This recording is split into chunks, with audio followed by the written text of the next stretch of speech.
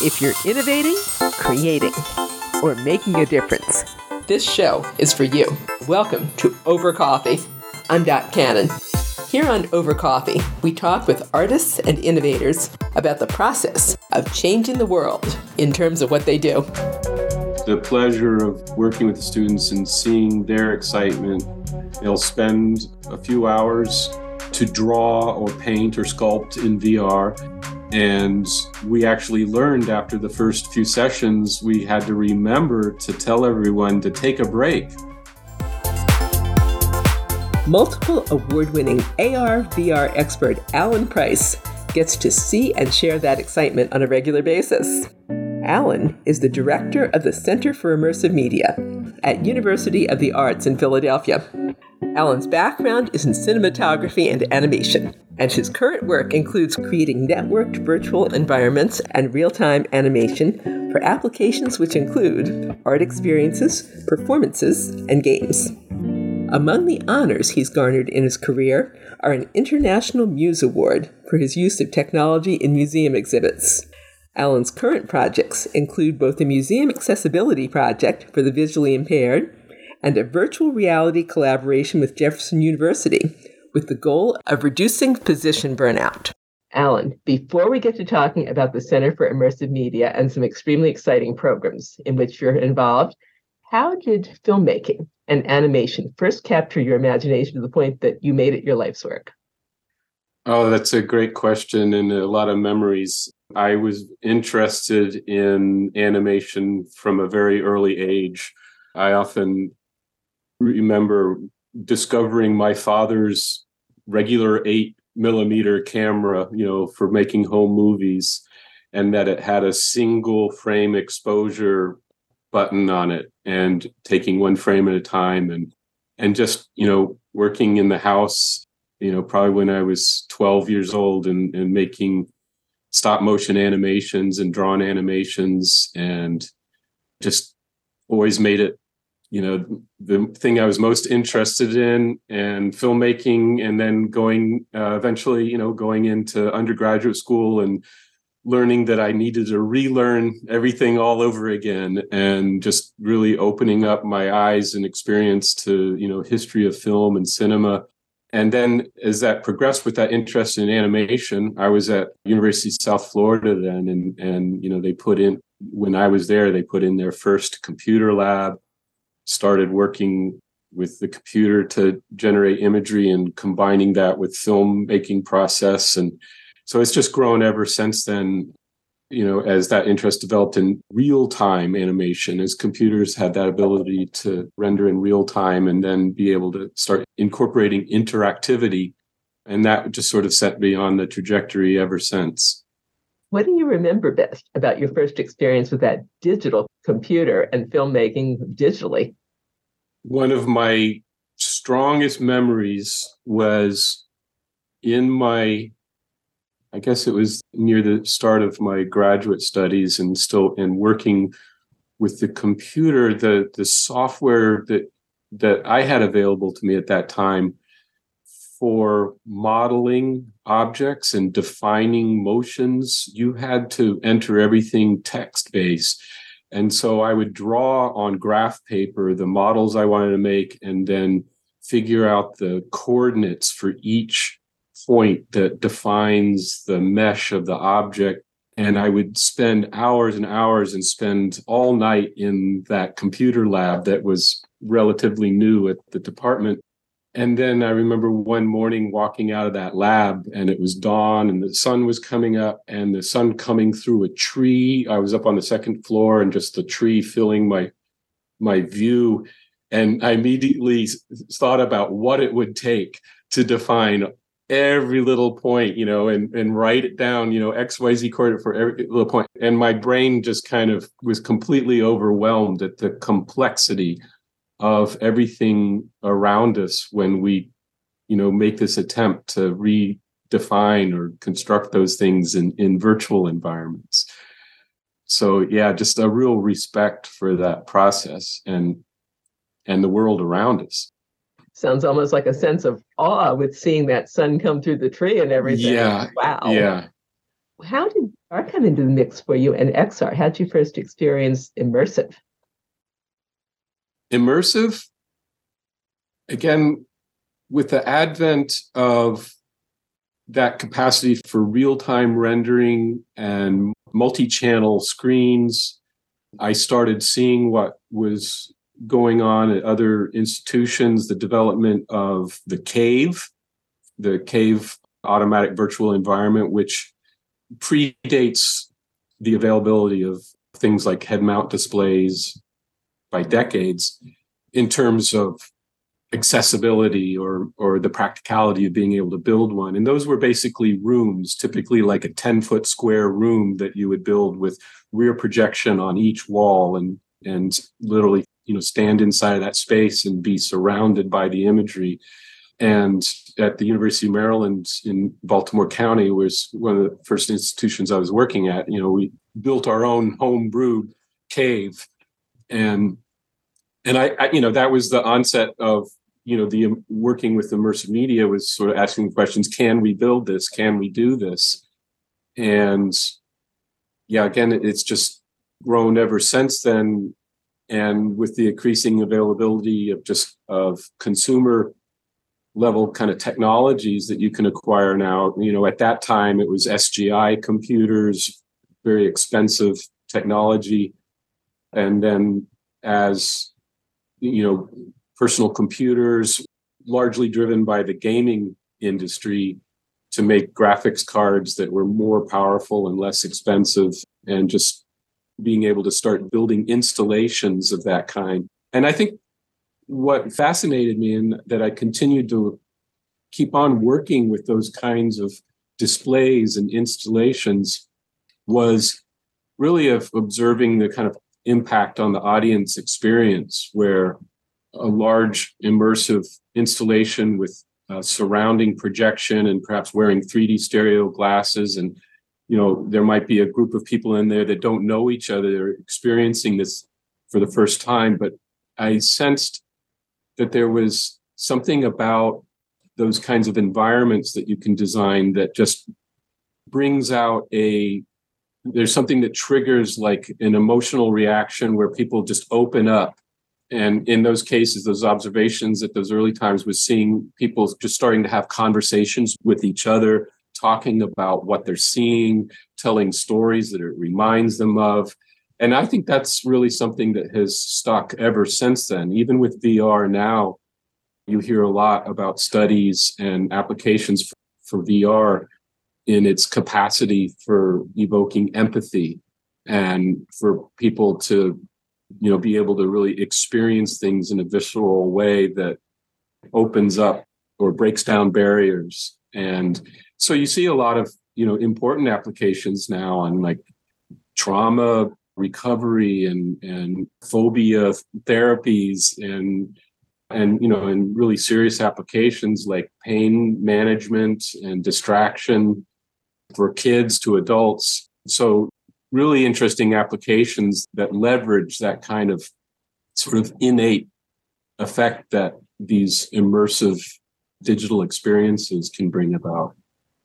It's absolutely mind-blowing to me when you talk about the immersive applications such as the medical ones, such as where you're training doctors, for example, in an emergency room, which I understand you have done a program. That's right. I've worked on projects that are specifically for training.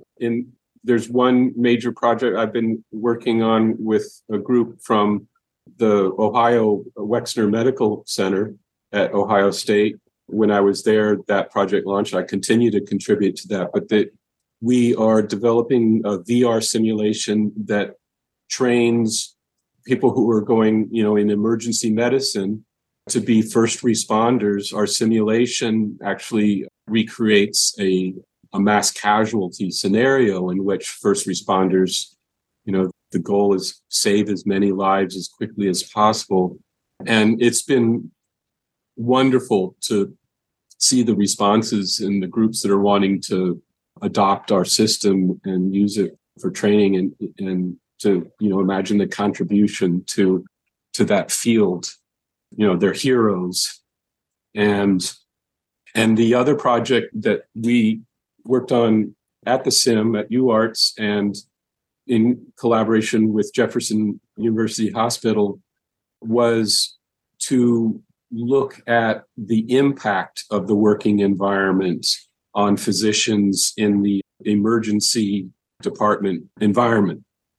Apparently, there's a history of the kind of chaos, as you might imagine, in the 24/7 hours and the demands that happen in the emergency department environment, that our study was using virtual reality as a means to explore that kind of influence and impact on physicians and all of the staff working in those environments on what unfortunately too often turns out to be referred to as burnout, physician burnout.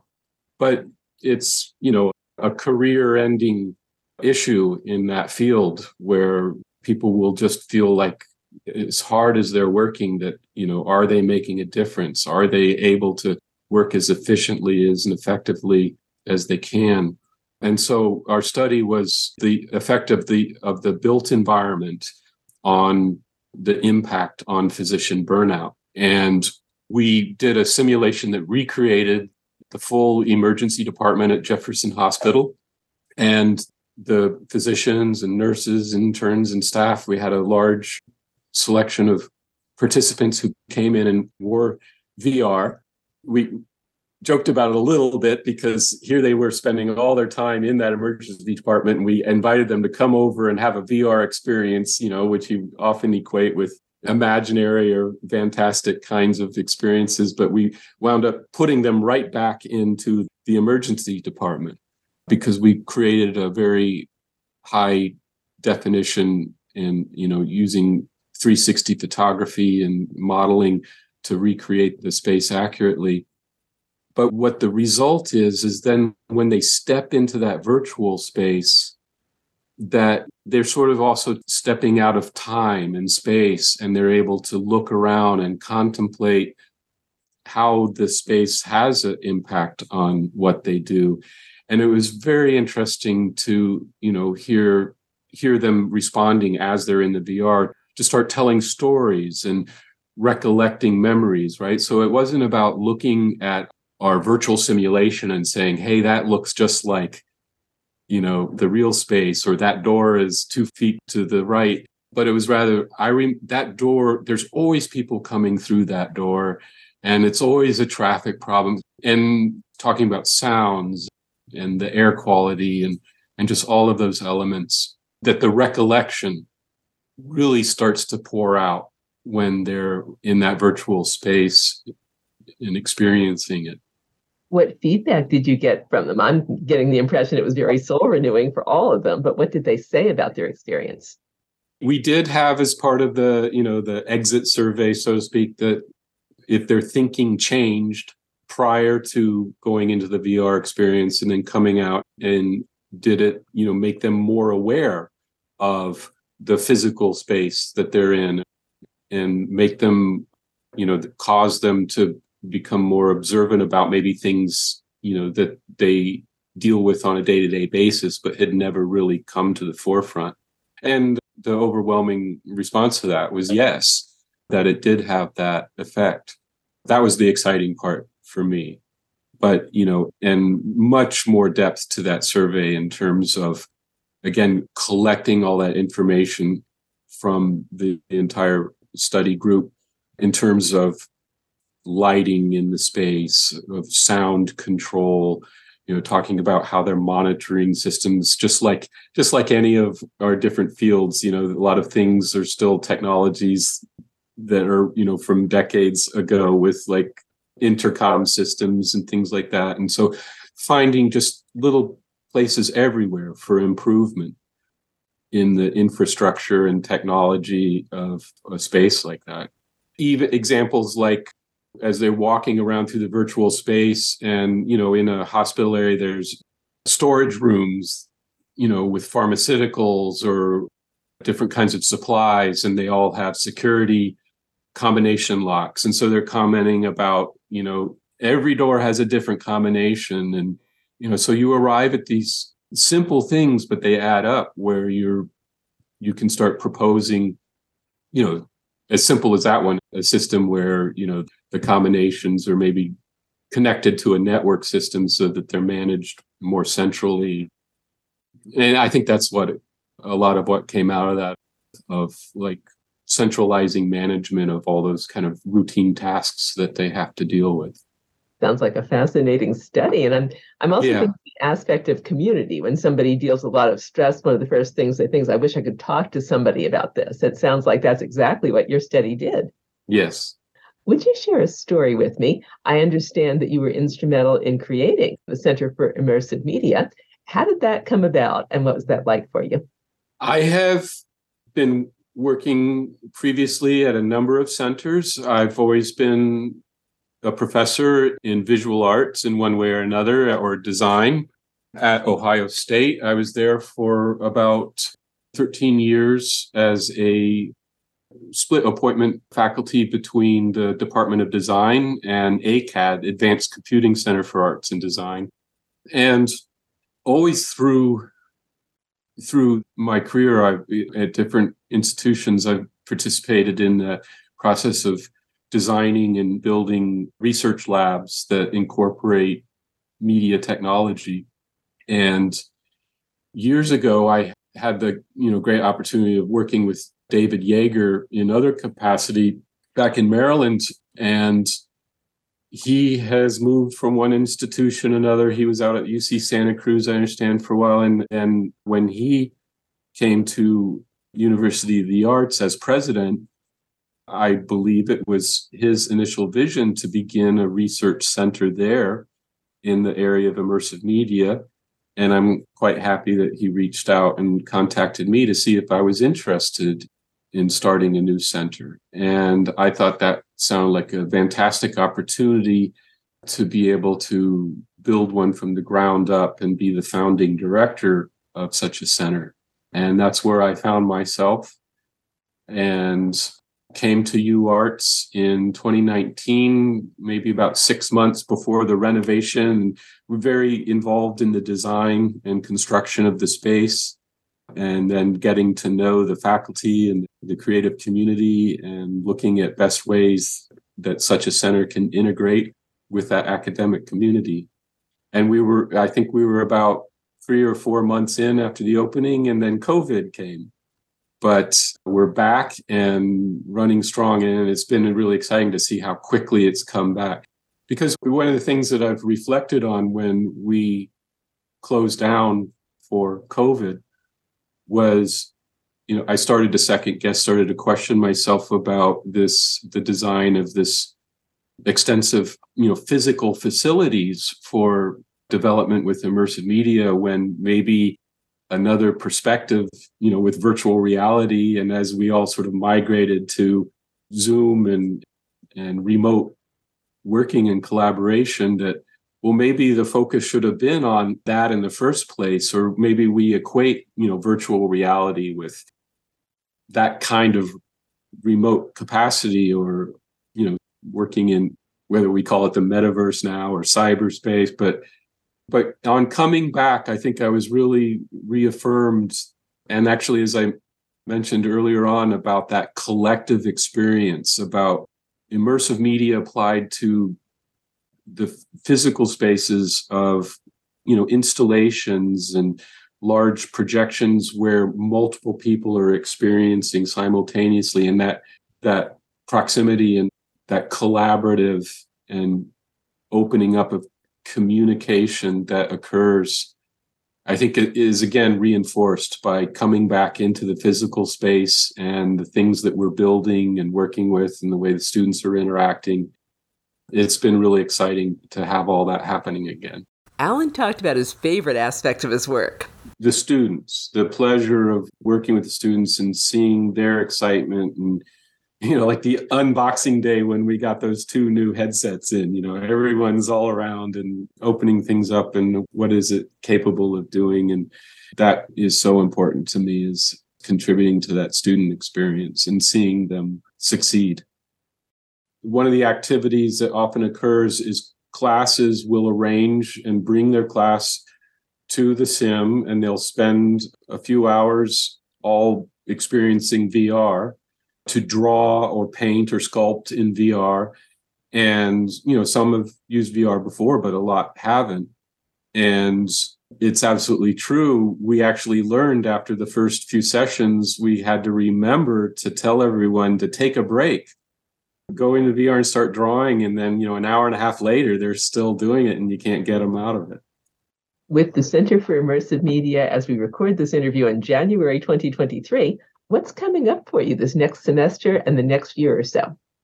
We're working on a number of fronts, and I think that's driven by the ongoing desire to really explore and invite faculty and staff throughout our institution to, engage with the center. And the thinking there is its capacity in an interdisciplinary way or multidisciplinary, that this form or media format that we're working in has applications across all those fields.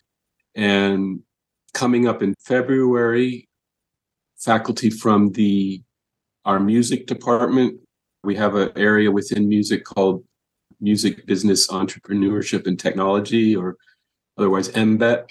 And faculty from there who are particularly interested in immersive or spatial audio composition. We have a 16-channel, it's 16 speakers in a spherical pattern around the listeners that can recreate that kind of immersive audio experiences. We have that system at the SIM. They've been working with it, and there's going to be a nice public performance coming up in February where guests can come for a performance of curated works using the spatial audio system.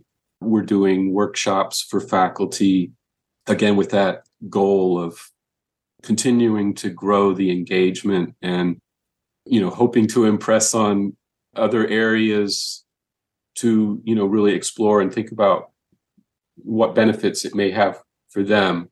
And that's been the interesting aspect to have dance coming in, and theater and design and photography and filmmaking, and they all have histories within their own disciplines, and looking at what the capacity for virtual reality and augmented reality and how it might apply within their own discipline.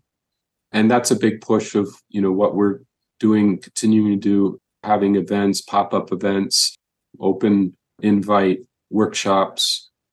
At the moment, we don't have, we described the Jefferson collaboration project for the emergency department study. We don't currently have, anything that we're immediately working on with that, but we have in the works, we're collaborating with Professor Michael Addy, who's also director of the film program here at UArts, and he's a documentary filmmaker.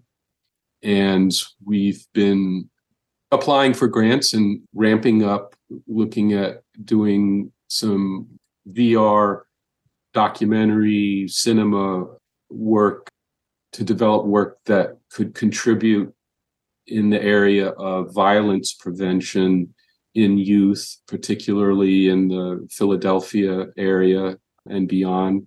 Looking again, at the capacity for VR for promoting empathy and understanding and putting people in potentially challenging or difficult situations, and the decision making that often has to be done, whether it's dealing with peer pressure and other attributes. And that's been real exciting to think about the contributions that we can make to the community and for change, and being able to make those things happen. What if someone listening wants to know more about your programs? Are these strictly in person, or will they also be online? We do have a web presence on the University Arts website. It's uarts.edu/sim. And we, one of the things I wanted to have on there that we have just kind of launched a revision to the site that includes process blogs of our projects. So we have documentation there of completed projects and research that we work on, but we also have a link there to blogs, because I'm always excited to get the awareness out there of the student experience. And so these blogs are maintained by the students that are working on the projects with us, so that they can keep track of, and we can see the things they're learning and contemplating and developing with the computer graphics and interaction and dealing with this kind of subject matter that we have. uarts.edu/CIM, CIM. Yeah, CIM.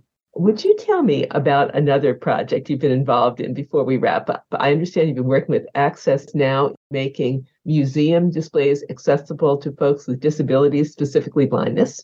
That's right. Access Now, it's a nonprofit based in Miami, and they are advocacy for the blind and the vision impaired in a number of ways. They do some really important work, and benefits from really neat events, jazz festivals, dining in the dark events, and they're connected also with the people from Philly Touch Tours, which has been based here in Philly, of course. And Philly Touch Tours has a history of doing really interesting events for the blind and vision impaired, to have special trips at the museums in the area where they can experience work through touch, whether it's, old artifacts that otherwise have velvet ropes in front that we can't normally touch, but that they arrange for these so they can have that experience. And that's been quite successful. But of course, it's, what I would call a conventional approach, and with established museum exhibition formats. And those two groups working together reached out to me at the CIM to see what the possible opportunities were. And I immediately saw, the importance and the potential for contribution in that area, and especially in terms of, seeing what the power of the medium in immersive media can be. And we have been working together over the last, I'd say, 2 semesters, over the past year, formulating, the directions that we can go with the idea of developing the technology at the CIM. I mentioned the spatial audio system, making immersive audio-only experiences that can convey narrative or convey place. And we're working with haptic systems, haptic gloves, haptic vests that you wear, and you feel, a force feedback, sort of a variable level of vibration, not unlike how our mobile phones vibrate, but can do that in very accurate ways, sort of all across the body, so that you can sense things that are in front of you or behind you. And we're looking at all of these different aspects in terms of sound, touch, smell, that can create, meaningful experiences without depending on, sight alone. As I've always been working in that area of cinema, it's often said that, for a movie, especially audio designers will say a movie is 50% sound in terms of how we experience it and understand.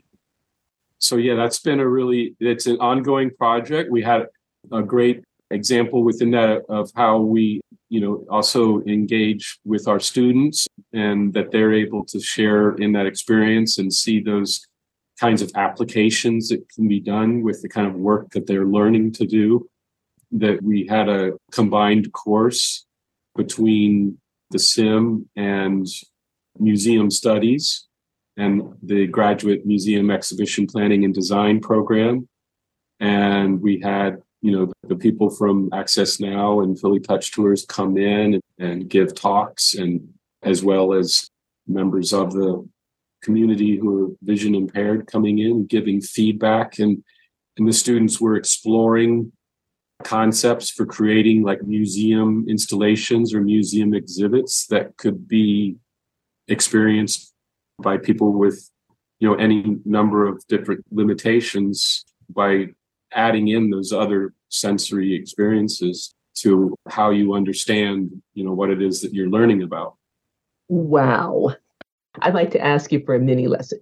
You're going to teach a course in that particular discipline where you've got the students, we're going to have them in the museum, and they're going to make an installation that's accessible to everybody, and it's going to be engaging within the first few seconds they encounter it. What's the first thing you teach those students?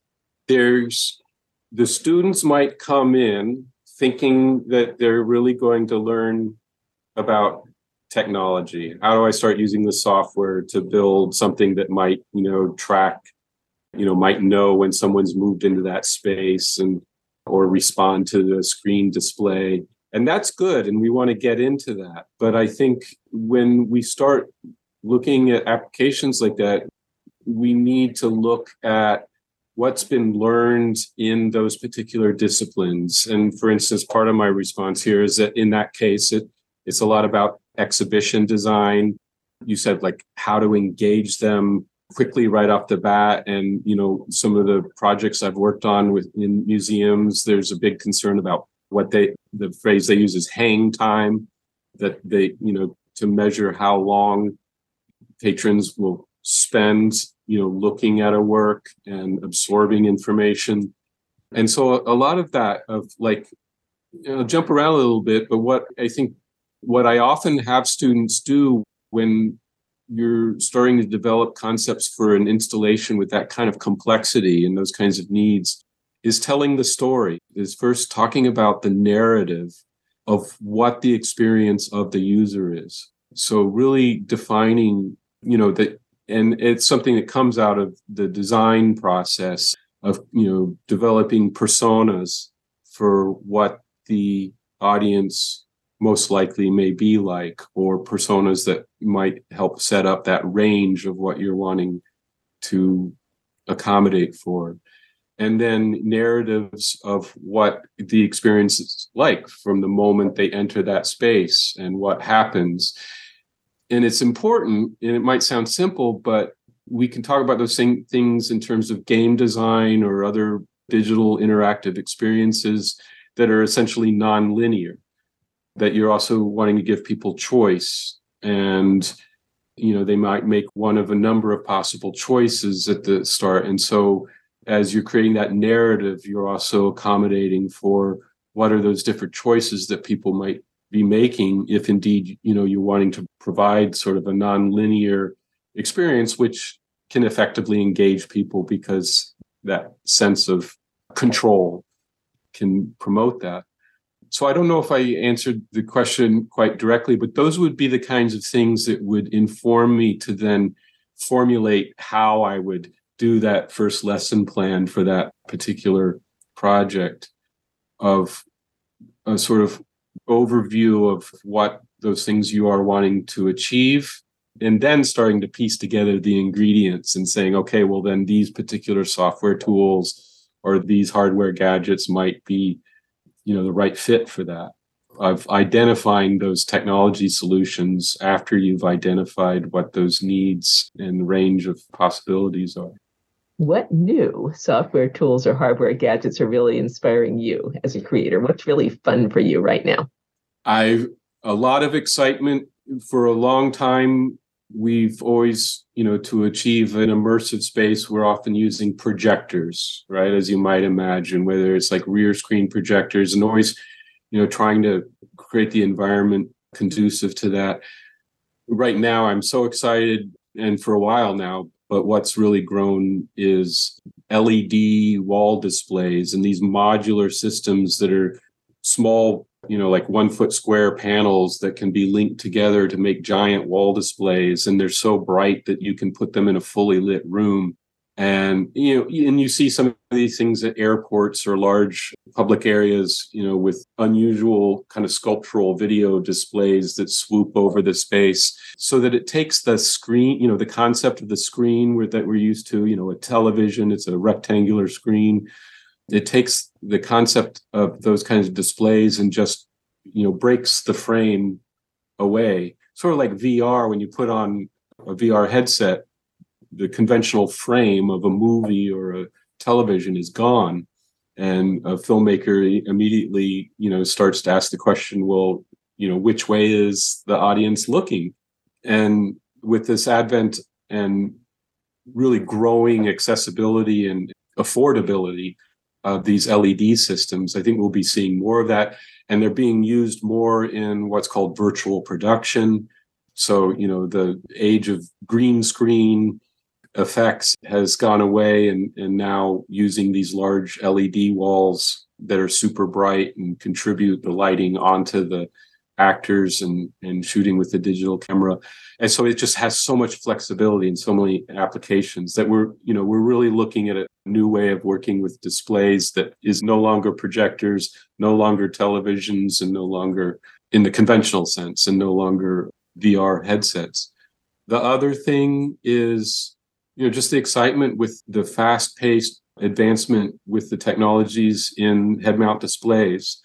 I think a lot of us are familiar with, the Oculus, the Facebook Oculus Quest head-mount display.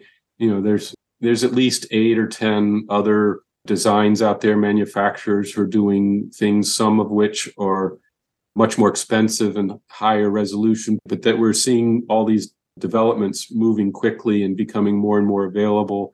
And I would mention the current excitement that we just acquired 2 of those latest Quest Pro headsets, a little bit more expensive than the previous ones, but the optics and the visuals are much improved.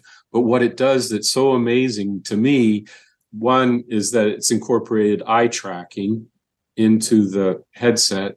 And we've heard about, eye tracking's been around for a long time and used in interesting studies. It's, used in advertising, where is a person looking when a video is playing, where's their attention going? It's also used for computing problem solving so that you can commit most of the rendering power to where they are looking.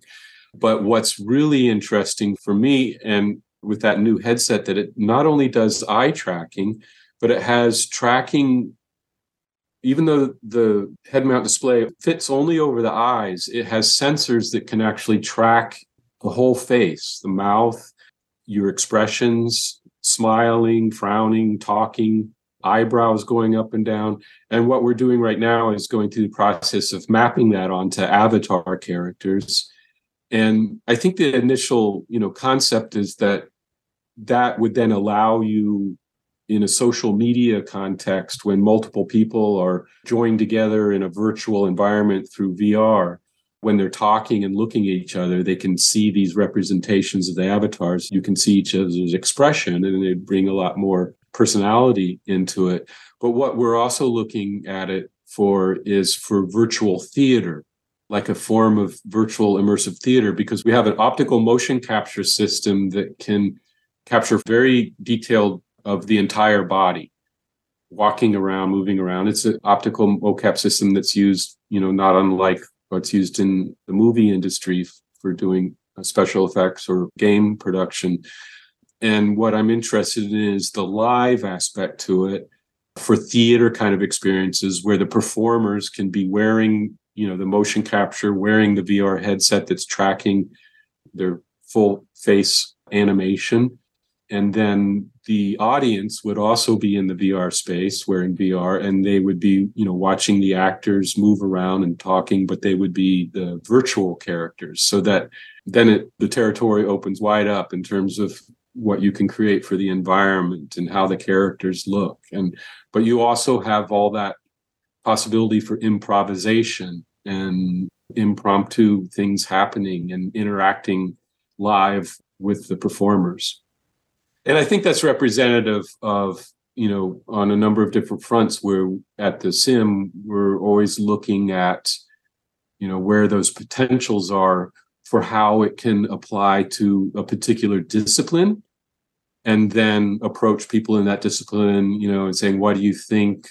Does this make sense? Do you want to start to develop some work with this? So we're trying to make these tools available and easily accessible, ease the learning curve by creating templates and combinations of the hardware and software so that it doesn't feel so daunting to someone who would like to explore what the possibilities are, but say, well, I could never, start working with that. And I think that's a primary function of the sim, to make that accessible so that artists and designers in our faculty can come in and just, dive right in and start working with their ideas.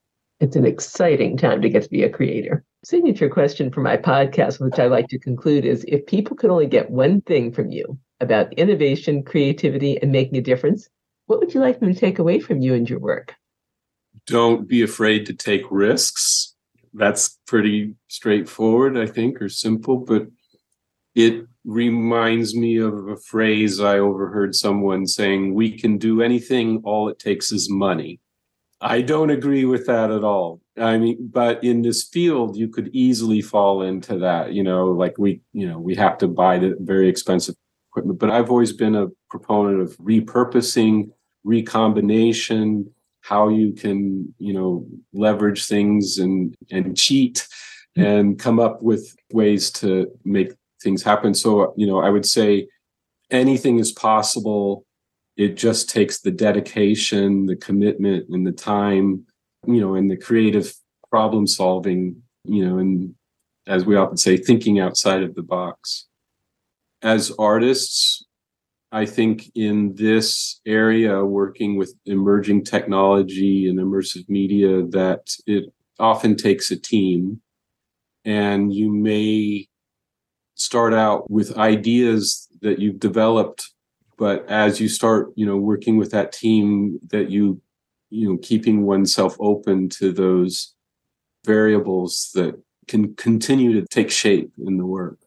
And I think that's one of the things exciting for me in this area is its applicability in so many disciplines and that opportunity to learn so much about other disciplines. Alan, thank you for your time today. Thank you. You and I have been listening to Alan Price, Director of the Center for Immersive Media at University of the Arts in Philadelphia, Pennsylvania.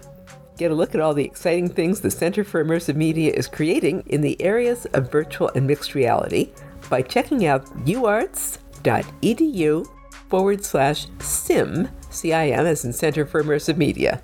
That's uarts.edu/CIM. And that concludes this edition of Over Coffee. Thank you for listening. Listen to more Over Coffee podcasts at twomavericks.com. That's two, TWO, Mavericks, Maverix. And you can contact us at twomavericks@gmail.com. The music you're hearing is royalty-free production music provided by Pond5 at pond5.com. I'm Dot Cannon. Here's wishing you a cappuccino day.